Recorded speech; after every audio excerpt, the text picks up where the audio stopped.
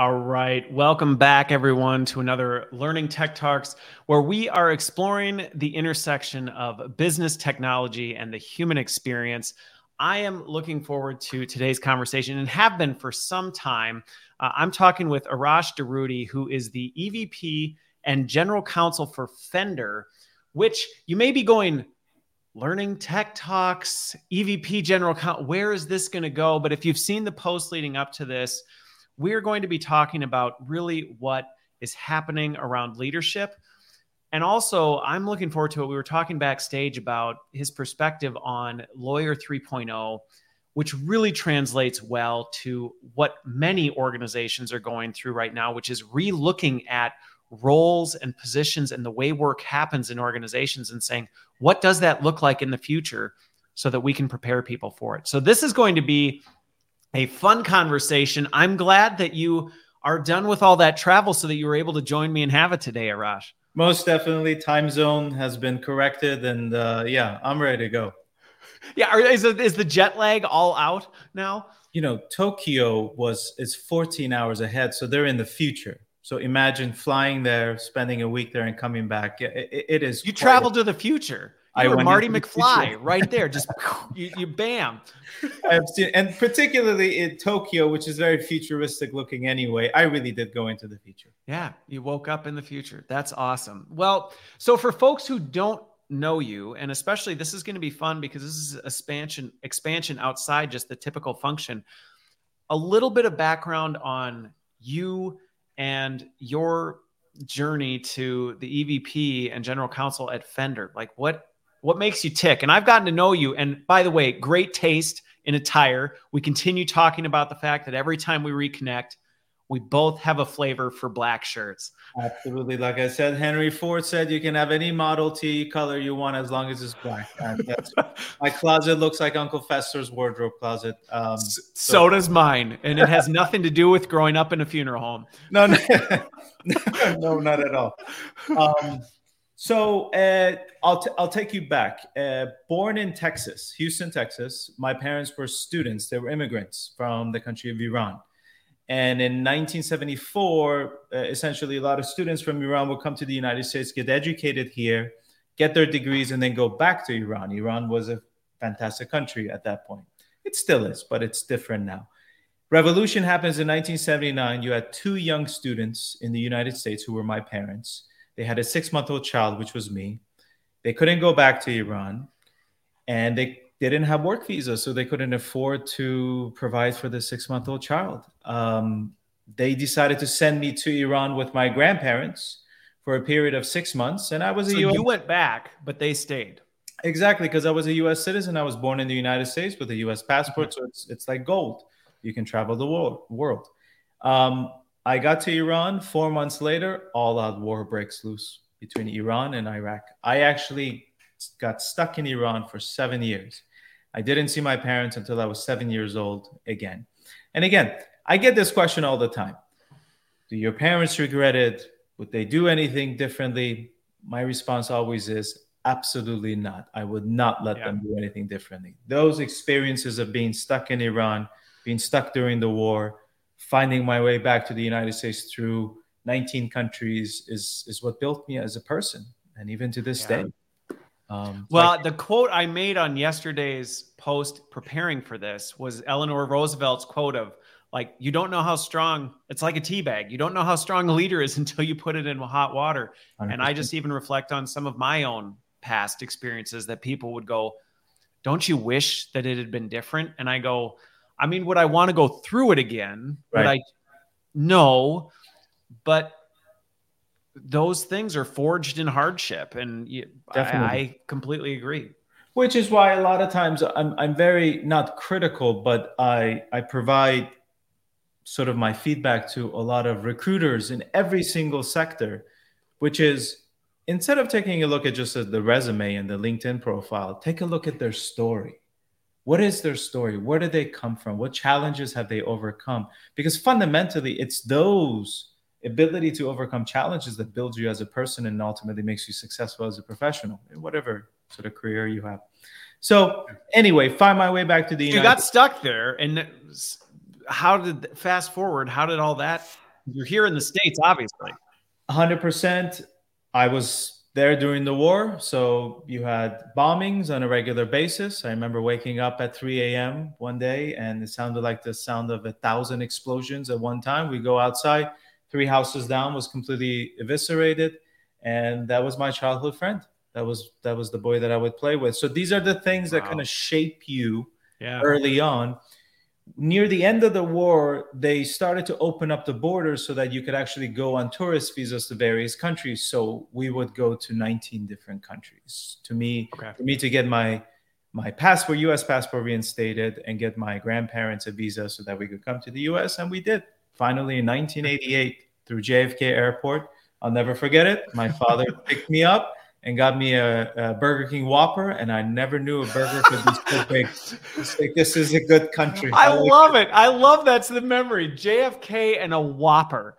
There you go. Doesn't get more American than that. It doesn't get more American than that. It was the size of my head. I was like, I'm gonna get used to this place. This is good. That's so funny. Okay, but so the legal route, what made you end up going, obviously that shaped you in significant ways. Definitely. Did that contribute to the choice to pursue the legal path? I read a book called Barbarians at the Gate. So I was in middle school, and this book was about the leveraged buyout, the largest leveraged buyout at the time of RJR Nabisco, the company that made Oreo cookies, etc. And I just found another very American thing. Very much so. Absolutely. Absolutely. We're going to hit on a lot of these very American things today. Just fell in love with the action that was involved with all of these deal makers in M&A world. And I just fell in love with it. And KKR was involved, and I read everything about them. And so my mentor said, listen, you should probably go to law school and get involved in the M&A world. And I did. I went to law school. Got my degree. Really? So middle school? Like at middle school, you had this an M&A of all things too. That's a very specific branch of legal as a middle schooler to go. Most definitely. I think that's what I'm going to do. I would probably say that at the age of 7, I was probably closer to 18, 19 years old, just because of I would imagine that your childhood experience would age you very quickly. Most definitely. And then also coming into the United States, coming back to the US as an immigrant this time, even though you're born here, was really fascinating because I faced my share of struggles. I would be spit on. I would be told to go back to my country. And I would say, this is my country. I was born here. Look, here's the passport to prove it. So I think my maturity got accelerated, but I had great mentors, fantastic mentors. Well, so I was going to ask you on that because not only the experience you had in your childhood, but even what you just shared there about, right. And I have to imagine some of the stuff that, I think of the early 2000s and all these things that you probably experienced no shortage of challenges. Yeah. What are some of the things that you did that helped keep you from letting that jade you? Because there are some people that will go through those things and it poisons the well in some ways. People become very bitter. They become very angry. They become very jaded towards the world. And then there are others who say that experience was terrible. It should not have happened. People should not be treated that way, but I'm not going to let that shape who I am. Or if I do, it's going to shape me to make sure that I influence things in a positive fashion. That is an excellent question. I think it really goes back again to my childhood. Imagine being stuck in a different country away from your parents. Imagine that there is a war going on. And there's always this instilled sense of hope that one day you're going to reach America, you're going to see your parents again and such. So you always have this internal built-in resiliency that you're going to overcome whatever. This is really bad, but at some point, there's something on the other side of that. 100%. Absolutely. So I think this was instilled in me as a child. And throughout my life in the United States, whether it was overcoming discrimination or overcoming any sorts of hatred and such, it was always the same concept, which is resiliency. When you give me obstacles, it only makes me stronger. When you tell me I can't do anything, it only makes me stronger. And I'll keep going and I'll continue going. And I always win. because I'm just resilient. And that goes back to my childhood. Again, that's why I would never trade anything. I would never trade my childhood for anything. Okay. No, and I think there's some important lessons in that, because while I agree completely that being formed in your early childhood years, and there's just a lot of things, while a very different story that I can relate to in some of that stuff, that is a conscious choice that you have to make. And this ties to some of the leadership discussion that we're having around this, is that still is a conscious choice you have to make every time you face that. Absolutely. Because as you go into it, you have a decision to make of, am I going to believe in the hope on the other side of this, and I'm going to endure and push through this and see it as making me better? Or am I going to choose to look at this as the opposite and let it pull me down? And that's not always an easy choice to make. No, but if you can overcome it and you can embrace that sort of thought process, you can overcome any challenge. Even as I sit here, I'm overcoming challenges. As I sit here and I speak with you, I'm overcoming unbelievable obstacles. But it's a mindset, and I'll overcome it nonetheless. I love it. So you're a middle schooler. You realize M&A, legal, this is the path for me. As you went down the path of legal, what did that look like as you got into it? Because I have to imagine, I think this very much ties to some of the skills conversations that people are seeing right now, where, what you think a job is, there may be some truth in what that is, but there also may be some things that you go, that's perceived truth about it, but I actually think there's a better way. So as you kind of went down this path and obviously knew very young what you wanted to do, what was that like going through, your journey going? I mean, obviously you've done quite well in the legal space as well. I think the beauty of studying law is really studying what makes America the greatest country on the face of the earth.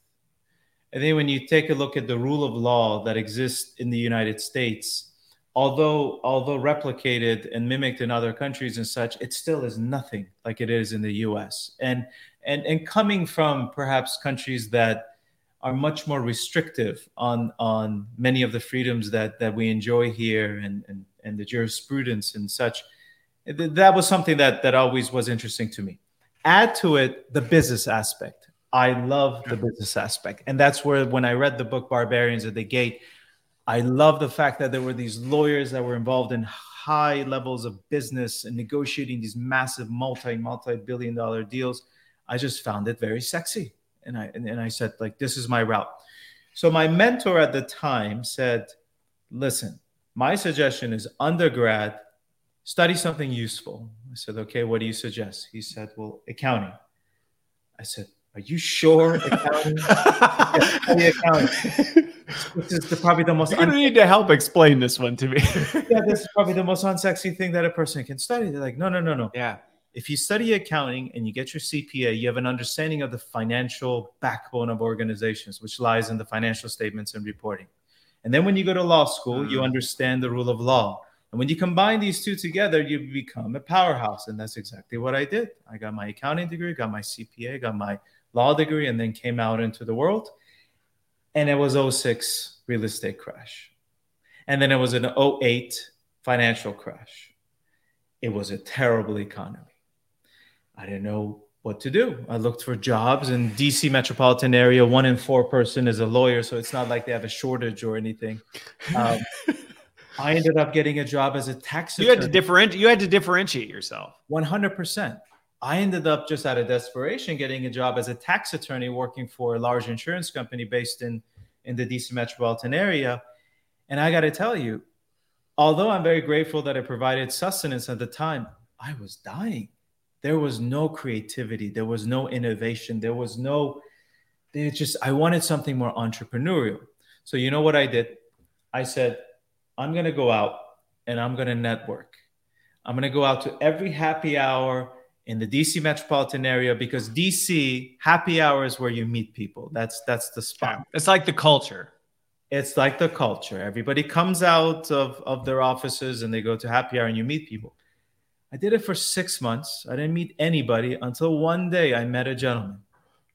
And he said, I love the fact that you're a lawyer, you're a CPA. We need you. We are a small private equity firm that incubates and grows tech companies. Would you be interested in joining us? And I said, most definitely, sign me up. Sounds interesting. Yeah. Sounds interesting. So I interviewed, got the job, was with them for several years. And that's where I learned the language of tech.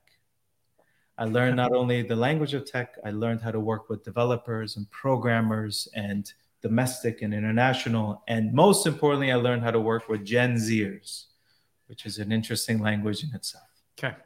So a couple reflections I have on this that I want to dig into that I think will be relevant to really anyone listening, but I also think as HR and talent leaders listen and think about this. So one of the things you brought up was you had this person say, I think you should study accounting. Okay. And there's a couple things I picked up on how that went.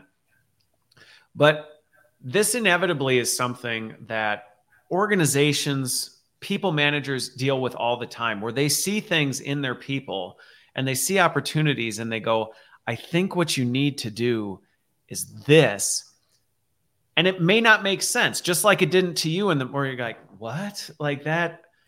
And it's really hard. I think about when you think about development and getting people to develop new skills, whether it's new skills, whether it's going to the gym and trying to bench 225. It doesn't happen because one day you wake up and go, I think I'm going to do this. And then the next day you did it, type of a thing. What was it about that made you see past the initial, I don't see any value in this and I'm just going to write this off? Because I think there's something really important in that, because helping people through that, sometimes it's about how do you actually get them to see what they can't see? I think for me, it goes back to finding really good mentors, but wholeheartedly trusting in those mentors. Good mentorship can really change the trajectory of people's lives. And I've been very fortunate in my life to have incredible mentors. I trusted him wholeheartedly, and he changed my life completely. It set me in a direction that I wouldn't be here if it wasn't for him. Okay. So, well, and I think that's something that I would say as a talent leader in organizations, a lot of times, a lot of this effort goes into, well, let's get them. And I just think of your path. Somebody could have said, here, take this accounting class. And minus that relationship with someone who understood you and knew what was important to you, that you might have just gone, nah. Or you might have just passed on it, which might have completely changed the trajectory of your future. Mm-hmm. And just thinking about as leaders, as we think about leaders, the important role that we play in the people that we're shepherding, like that in obviously these people and the mentors that you had and the leaders, they poured into you, but they also got to know who you were as an individual and what mattered to you versus just going, here's what I want you to do, but really here's where I see you going based on what I know about you. Is that fair? 100%. I'll share a story with you, a quick story that I think hits exactly on the point that you're trying to make. So several years ago, I hired an incredible paralegal. I interviewed her. She was brilliant. I literally hired her on the spot. I said, you need to work for me. About a year that she worked for me, I asked her, I said, look, you're so good. You're amazing. You have an analytical mind. Why didn't you ever go to law school? She said, well, when I was 13 years old, I lost my mother to breast cancer. My father was so busy with work and he was so nonchalant about things that I never really had that sort of leadership and mentorship. And plus now it's too late and it's cost too much and it's just not going to happen. She was 27, 28 years old at the time. I said, can I ask you a question? She said, sure. I said, where was your father born? She said, my father was born in some town, small town in California. I said, where was your grandfather born? My grandfather was born in a small town in Pennsylvania. So I said, you guys are like German, Dutch. She's like, how'd you know that? I said, just work with me here.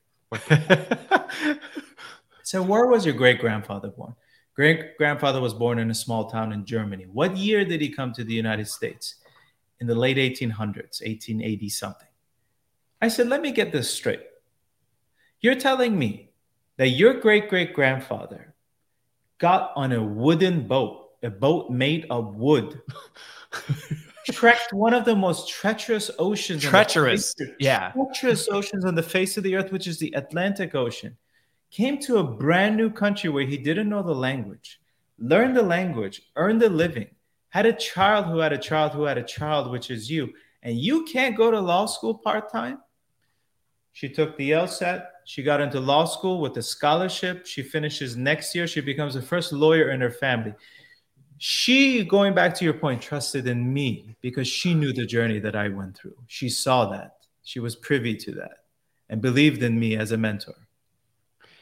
And I think even you sharing that story speaks to a leadership quality that comes to that, is the trust that she obviously had in you, that what you were telling her was truly motivated by seeing the best in her and wanting to push her to a level that she didn't even see in herself. 100%. And say, I see something in you that you actually don't see in yourself. And because what I was going to ask just as a discussion point on the end of this is, for you personally, there is that balancing act as a leader of knowing when to push and knowing when not to push, because there are times where you can, with the best intentions, push, and it can be damaging if you're not careful. Yes, absolutely. People are more capable than they themselves know.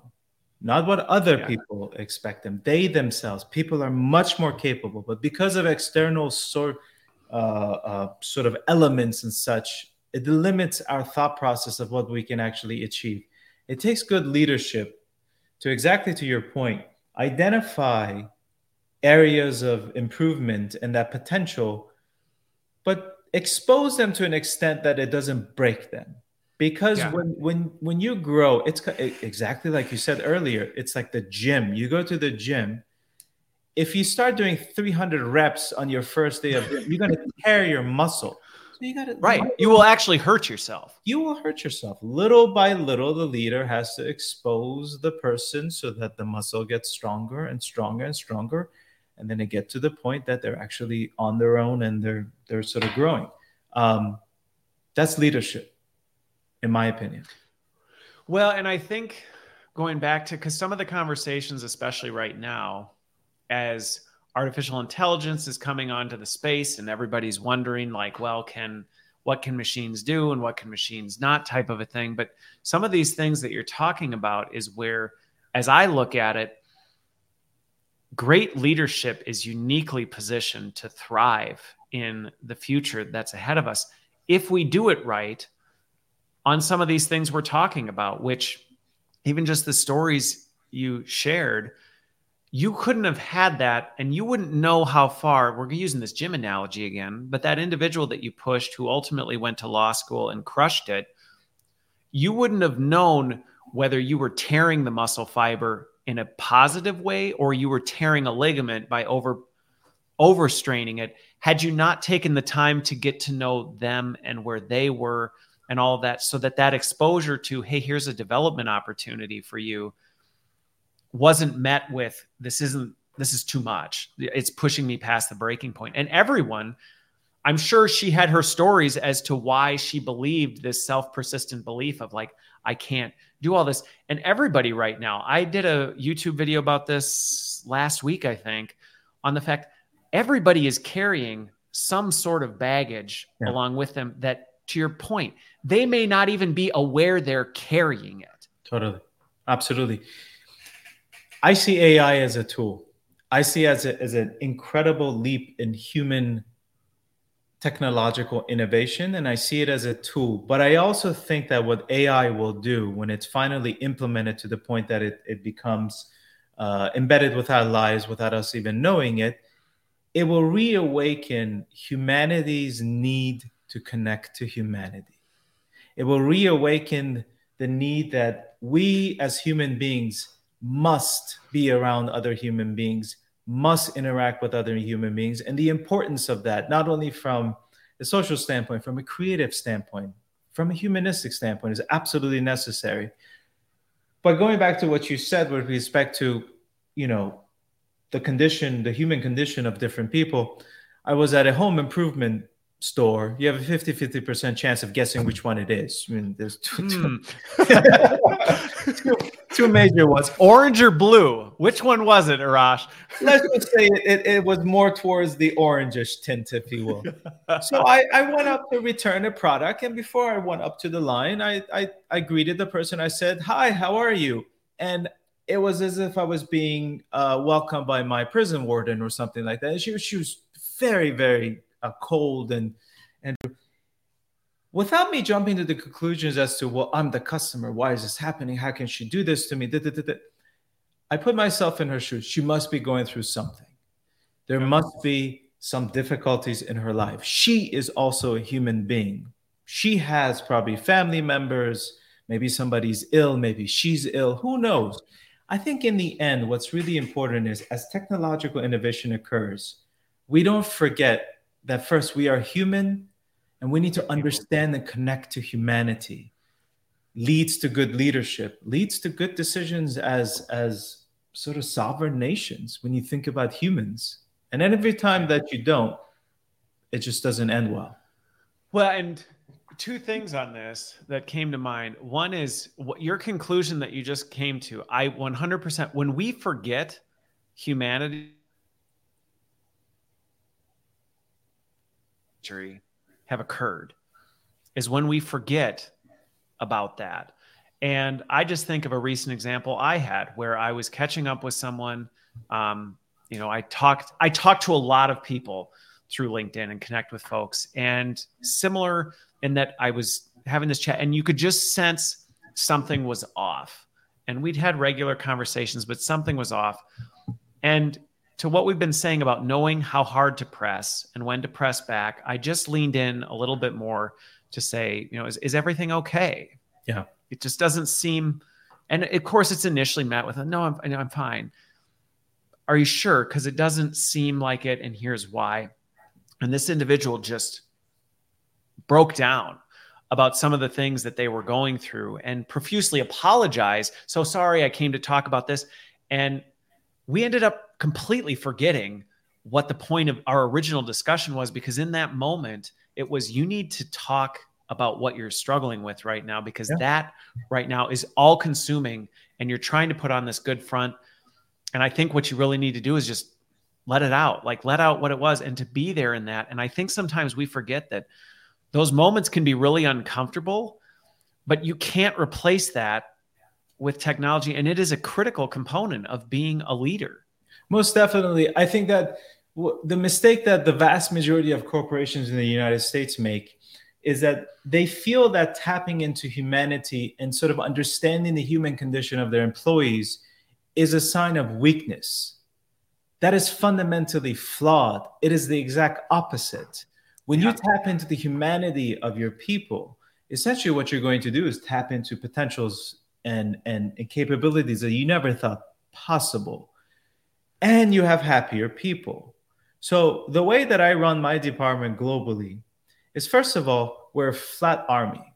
There is no hierarchy. There's not me sitting on a golden throne all the way at the top, and then they have this pyramid coming down as far as measure. Everybody is on the same level and plane. Everybody from the senior lawyers to the junior lawyers to the paralegals to the admins. Everybody has a voice. The reason for that is perhaps somebody is an admin, but they have 35, 40 years of experience living in 20 different countries. I want to hear what they want to say regarding something that we're dealing with. You connect to humanity. You create an environment that people are happy, that they feel safe, they can express their views and opinions. And it takes a leader that can put away the ego. Ego is the number one downfall of most sort of leadership that I see in corporate America. Is I'm in this position as general counsel, so whatever that comes out of my mouth has to be absolutely correct and the best thing. That is, oh, how's that possible? That can't be possible. Well, and it's tapping into that human experience and the dignity and respect that everyone, regardless of their position, brings with them life experience that contributes to the conversation in its own unique way. Yeah, absolutely. Two things. So the first one is your comment about artificial intelligence, and I am optimistic, like you said, that as this continues to advance, it is going to push us to recognize the importance of our humanity, much like the pandemic did in some ways. All of a sudden, when people were isolated and people had to reevaluate relationships, suddenly it was like, whoa, I need something deeper here. I will say I'm concerned that AI will present an artificial substitute for something that runs the risk of people believing it can replace something that it can't. And I think going back to what we said before we went live, one of my biggest concerns is the promise of an artificial replacement for something that can't be artificially replaced, because we fundamentally don't understand the human experience very well. And so it's easy to just say, well, let's just substitute this with that, not realizing the implications. So I think we've got a bumpy road, but I agree with you that I do think at some point, for some sooner than later, we're going to realize this actually draws us back closer to what makes us distinctly human than not. And then my other question was, you talked about how organizations sometimes make the faulty assumption that tapping into humanity makes you weak. As a lawyer, I actually have to ask, I can also see there being a perception that tapping into humanity creates risk. And sometimes that's a reason why companies want to stamp out and tap down human experience, because a machine, like, it's predictable. We don't have to worry about what it might do, the type of a thing. And if we can just automate everything, then we can eliminate risk. And so as a lawyer, I have to imagine there may be times where there is pressure to say, let's squelch the humanity, because it's a lot easier to mitigate risk if we don't have these darn people going around messing things up. But I'm curious, your take on that is the same true from risk, where you say, no, actually, yes, there's risk to it, but the benefits far outweigh the risk? Or what's your take from a legal standpoint? I think my perspective on being a lawyer in the modern business world is to look at it beyond just the evaluation of the risk. Okay. I think, yes, perhaps maybe there is a benefit to reduction of risk by implementing extensive, copious amounts of artificial intelligence, but I think you're going to forego a tremendous amount of innovation and creative potential that comes from human beings.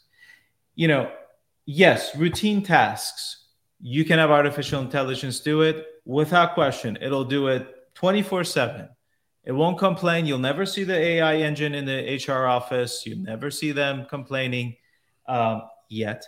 However, they're not creative engines. Where does creativity come from? I think creativity comes from the human condition. It comes from human emotion. And the greatest example that I can share is probably the creation of rock and roll. So rock and roll seems relevant working at Fender. Absolutely, just to be on the topic. So rock and roll is the birth child of the Mississippi Delta blues, which is the music of the freed African American slaves in the South. When it was combined with the music of Ulster, Ulster is the region of Scotland and Ireland. These are the individuals that were subjected to religious persecution and potato famine and such, and they immigrated to North America and the United States particularly, and they settled down the Appalachian Mountain until they got to the South. And they brought with them the fiddle, the European fiddle and music, and they brought with them Limerick, which is poetry of Ireland and Scotland.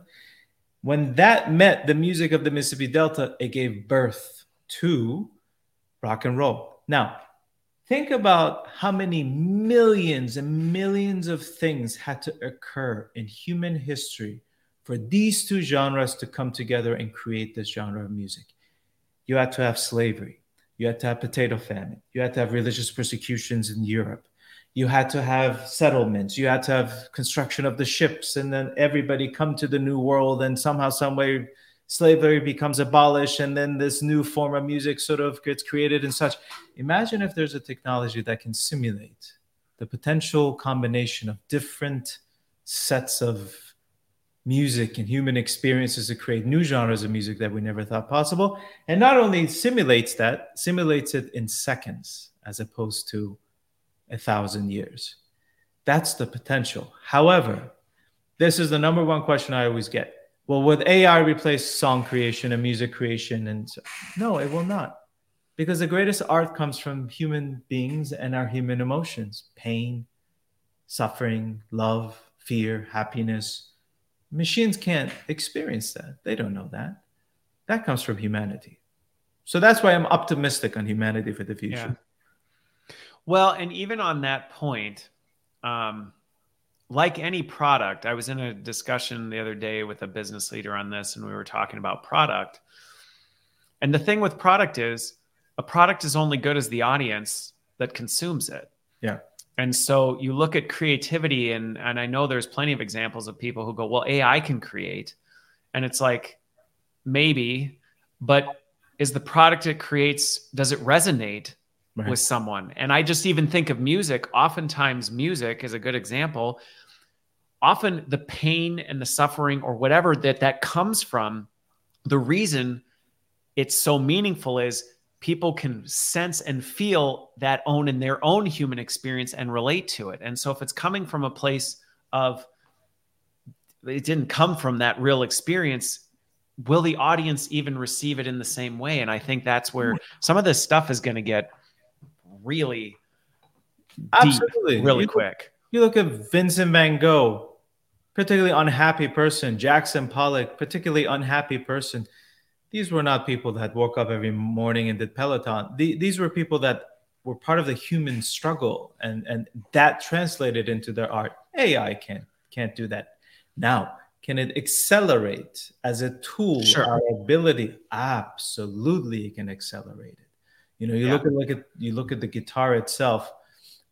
Origins of it in ancient Persia, went into Arabia, found its way into Spain, became the guitarra, came to the New World, and eventually became the electric guitar.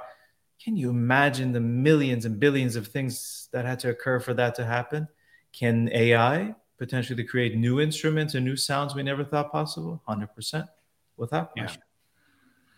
Well, and what's funny about that and what we're talking about here, not funny, haha, but is in many ways, some of the things we're even hitting on, whether it's leadership, whether it's any of these things, is the paradoxical nature of some of these things, where you talk about something of great beauty and something of great tragedy in the same sentence. And it seems like a paradox. It seems like a contradiction. And yet that's what makes it so deeply meaningful, is the fact that in many ways it is. Yeah, absolutely. It is the human condition. So I want to transition this to your journey on the lawyer front, because I think this is something that as companies right now are struggling with figuring out, where do we go from here? And all these different things. So I think of your experience as a lawyer. Not many lawyers I know, and I know a decent amount, not a ton, but a decent amount. Many don't share your perspective on law and the way to approach it, and to almost embrace the beauty and complexity of what the law really is and how we apply it in some of these things. And it can become very robotic, like any profession. How have you fought against that in a way that obviously has still allowed you to have career success, but also preserving the uniqueness of your perspective on this? And not, because I think sometimes, I just think as a development leader, sometimes employees struggle with feeling like, I maybe want to bring more of my creativity and my innovation and challenge the status quo into the light. But I feel like whenever I do, I get curb stomped, and then people end up relenting back to, I'll just go with the narrative. And clearly you're an example of someone who said, I'm not going to do that. 100%. I think that the legal world, particularly the legal world that works within organizations, whether it's Fender, Microsoft, Google, whatever it may be, it's ripe for disruption. It's time for a change. I have this concept called Lawyer 3.0. It embodies sort of my notion that today's modern lawyer, corporate lawyer, has to embody multiple factors to be successful. Number one, they have to be technologically savvy. I don't mean that they need to be able to code. I mean that they have to understand where today's technology is and where the emerging technology is coming from. How can you potentially be as effective attorney if you don't understand where the world of technology is going as far as Web 3.0, blockchain, metaverse, machine learning, artificial intelligence, and these types of things? Number one. Number two, social intelligence. The ability to read the room and the ability to engage with humans on a level that allows you to be more successful than just a typical legal advisor.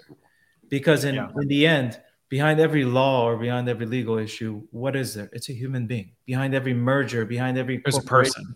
There's a person. So if you cannot connect to human beings, how can you be successful as a legal? You're not going to be that successful. Emotional intelligence, the ability to connect to the heart of the various people. People think that this just means having empathy for your employees and such. No. It's so much more than that. It's so much more than that. It's so much more than that. If you're negotiating with a government institution, there's a person behind there. You connect to what makes them human. You're going to resolve issues that you never thought that you could resolve. Emotional intelligence, the ability to connect to the soul of human beings, is absolutely critical. Understanding of mental wellness, understanding that it's important that we as people come to work in an environment that is healthy, that is happy, that is safe, that you just don't overlook that as, oh, yes, no, that's last on the totem pole or Maslow's hierarchy. No, that is number one. You need to have an environment that supports mental health. It's absolutely important. Globalization. Do you have an understanding of where the world has gone in the past 30 years? Do you understand that many of the emerging countries of 30 years ago that you never thought could achieve what they've achieved have achieved it, including China, Southeast Asia, the Middle East, Saudi Arabia, United Arab Emirates, and such? You have to understand that it is no longer us and the rest of the world. We are an interconnected global ecosystem. So this is ultimately what I believe makes up Lawyer 3.0. Okay. So what's interesting about everything you just described, I want to hit on a couple of them. But first, to the learning and talent leaders and HR leaders that hear this, my take on what you just described is everything you just described right there is not specific to lawyers. No. This is the next generation of what the workforce needs to upskill in. I mean, every single thing you hit on right there, there's not a job on the planet that I think, obviously varying degrees, obviously different applications of how you may need to apply those different things and the situations in which you may need to exercise them. Absolutely. There's a functional nuance. There's a thing like that. But I think in many ways, what you're describing right now is what so many companies are wrestling with, is the fact that we are on the precipice of companies having to rethink and employees having to rethink, what does it mean to be an effective employee? And it looks different than it did before. There are similar flavors. There are similar veins. The things that you just described, yes, there was an important element of all of those in the past, but the application and the way those things are exercised in 2023 and beyond, it's night and day. 100%.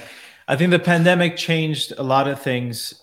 Prior to the pandemic, there was a general sort of underlying tension that existed in corporate America. The pandemic sort of blew it out of the water.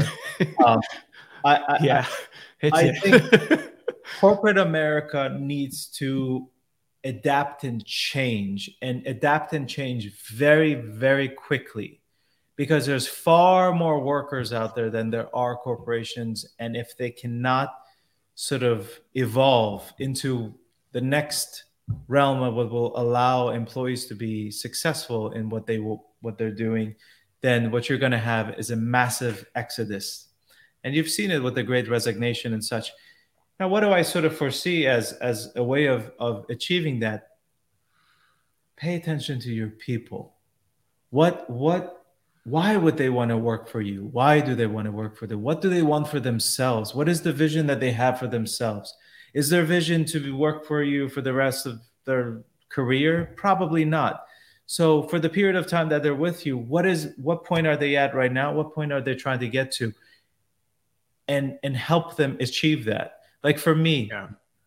if my people ultimately stay with me for a couple of years and get recruited out and go somewhere else, I'm immensely proud of that because they're my alumni, because they were under my umbrella. And I'm proud for them to go out and do incredible things and such.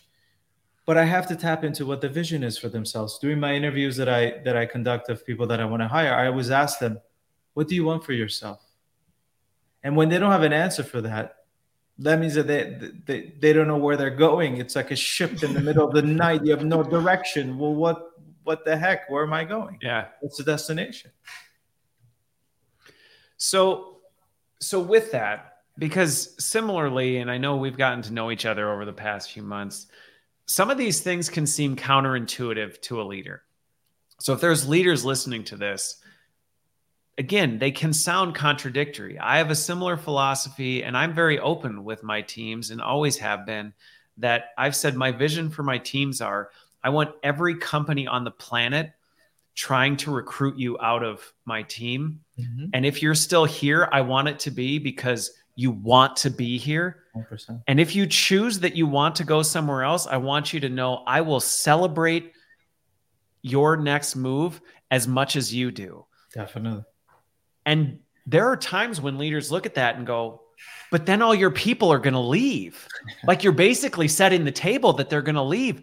And my experience has been no. And actually, when they do leave, it is a celebration. And normally they either come back or they recommend the next person, or you have such a healthy, thriving culture that people are dying to be part of that group. So it seems like a contradiction, but I'm curious for you I have no doubt over the years, you've probably run into some of the similar challenges I have, where through your own experience, you've seen some of these seemingly contradictory things as a leader. Mm-hmm. You can't care about them as a whole person. This is work. You need to just focus on the work. And it's like, but if they're not well as a whole person, they're not well at work. And so my job as a leader is to care about them as a whole person so they can be the best version of themselves at work. Some of these seemingly things that historically have been, that's not it. And that's not the employer value proposition. Mm-hmm. You come, we give you a check, you go home, and that's your business. How have you navigated helping influence and shape some of that? Because it's not easy. No, it is not easy. It's a two-way street.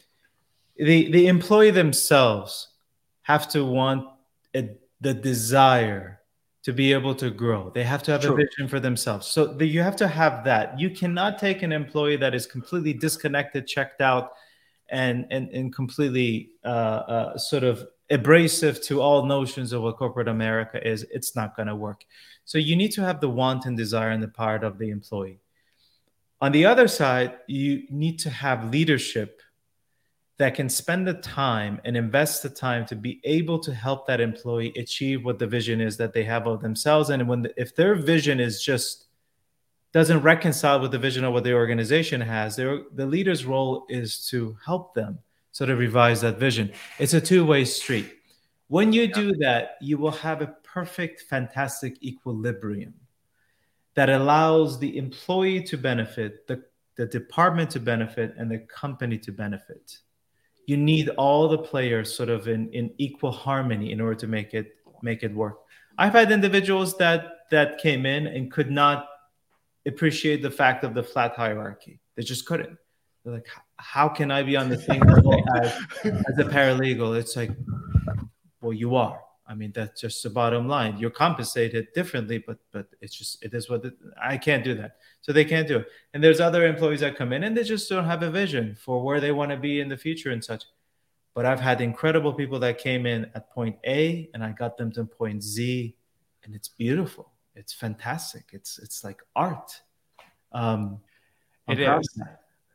It is. It's something, if you're a leader and you haven't experienced it, there's a beauty to it that I don't know that maybe music can describe it, right? Going back to maybe you and I, Aarash, need to write a song. You can pull some of the, famous people that through Fender, and we'll get some musicians to write a song, because I agree with you. There is a fantastic symphony that happens when this stuff works right. And what I love about what you said on this, and I think this is an encouragement to leaders, individual contributors, and those responsible for growing and developing leaders and individual contributors, is there is this shared responsibility with this. And it's about finding that equilibrium that comes with this, because similarly, I've had employees over the years that no matter how much you create that, it's not there, and they burn up in the atmosphere. And you go, and as a leader, you have to know that's going to happen.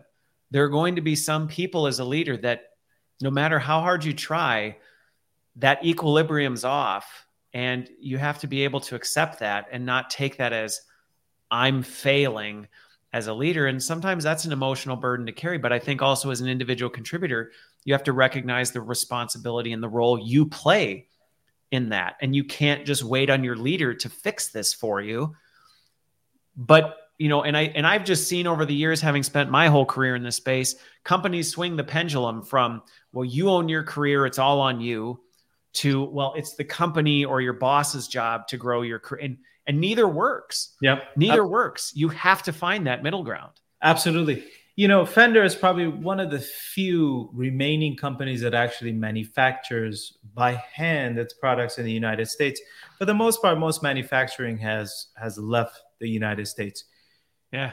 When you take a look at that, this conversation that we're having becomes particularly important and significant, because as the United States transitions fully into more of a service-based, informational-based economy, these types of considerations become absolutely key. It is our competitive advantage if we can embrace them, and it becomes our downfall if we cannot. I think right now, you have a significant amount and a percentage of the workforce that is just questioning the fact of why the heck are we working? That's a problem. What am I doing? What am I doing right now? That's a problem. If your workforce, that's an existential crisis that absolutely has to be addressed. So we need to address this. We need to sort of stop and think. And it's important to make the quarterly numbers. It's important to make sure the stock stays up and such. But if we can't answer this question, we're gonna have a problem, a significant problem, because manufacturing is gone. So many of the routine tasks are leaving. They're gone. Most of the back office accounting functions and accounts receivable, payable, etc., data entry, gone overseas. We need to connect to humanity and figure this out. Yeah. Well, and I think this is what you're hitting on is something that I was on a call the other day talking about something else related to operations. And one of the challenges that I think organizations have to face with what you just said is there is this tension. And this goes back to the beauty of paradox of human existence, which is you have to keep moving forward as an organization, and you can't just say, stop the trains, everything stop. We just need to pause and reflect and figure this out. Yet at the same time, the tendency is to just go, we're just going to activity our way through this. We're just going to keep pushing forward, and eventually it'll figure itself out. And that can come with catastrophic fallout.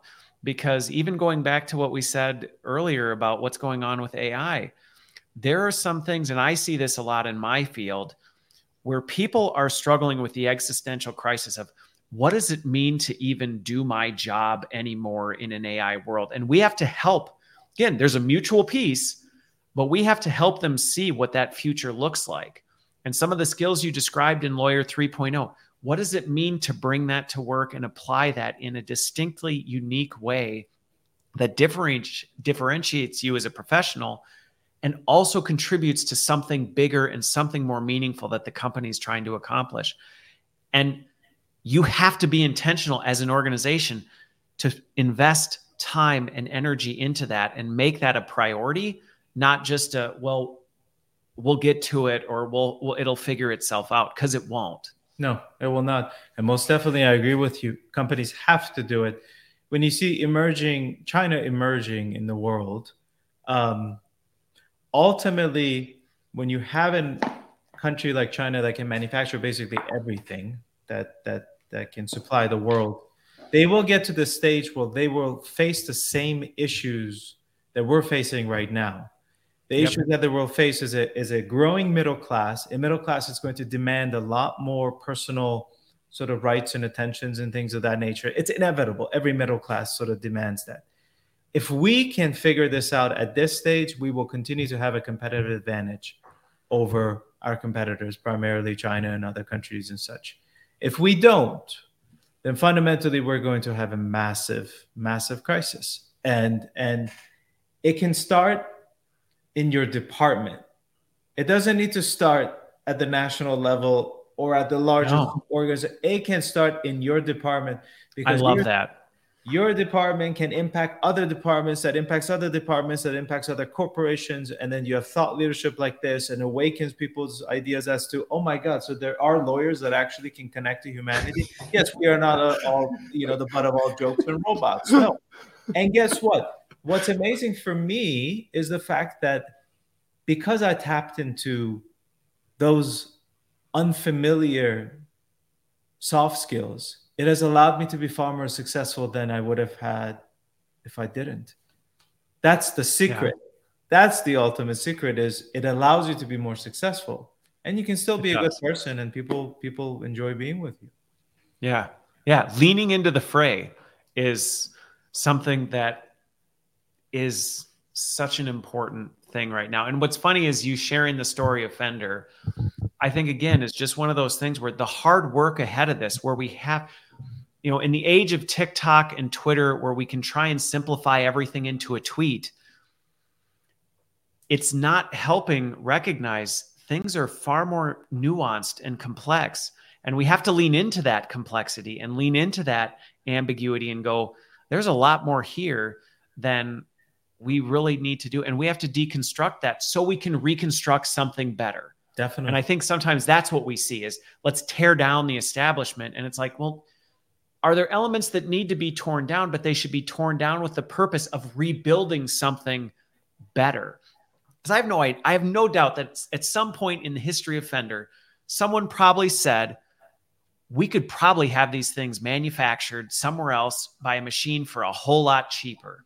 Mm-hmm. But it took the hard decision and the deeper conversations of, there is something distinctly unique about that and our brand and our product, that if we sacrifice there, it will have existential consequences elsewhere. And figuring out what those things are, that doesn't come by a quick SWOT analysis or throwing AI on a bunch of your numbers and going, so what decisions should we make? Right. And I think that's the challenge, but the beauty of what we have ahead of us. Absolutely. The three guitars that you see behind me, they're exactly the same model, but because, with the exception of one is Telecaster, two is Stratocaster, they're different because every single guitar has a minute sort of difference between the other guitar because it's made by hand. That in itself adds a level of the human touch and the human fingerprint that is so beautiful, and forever it'll be embodied in this instrument as long as it's... Right. There's only one of those. Exactly. There's only Absolutely. One. For sure. Although they look exactly the same, they're not exactly the same. It is impossible that they're exactly the same. I think that kind of brings back our whole conversation, which is the human element is absolutely key. Whether you are a general counsel, whether you're a CEO, whether you're an entrepreneur, or whether you're the head of a government, whether you're president of the United States, it doesn't matter. In the end, we're all humans. So connect to humanity. Yeah. I couldn't end that on a better note than that. So I hope everybody who listens to this, who has been listening, who's been watching, thanks for the comments.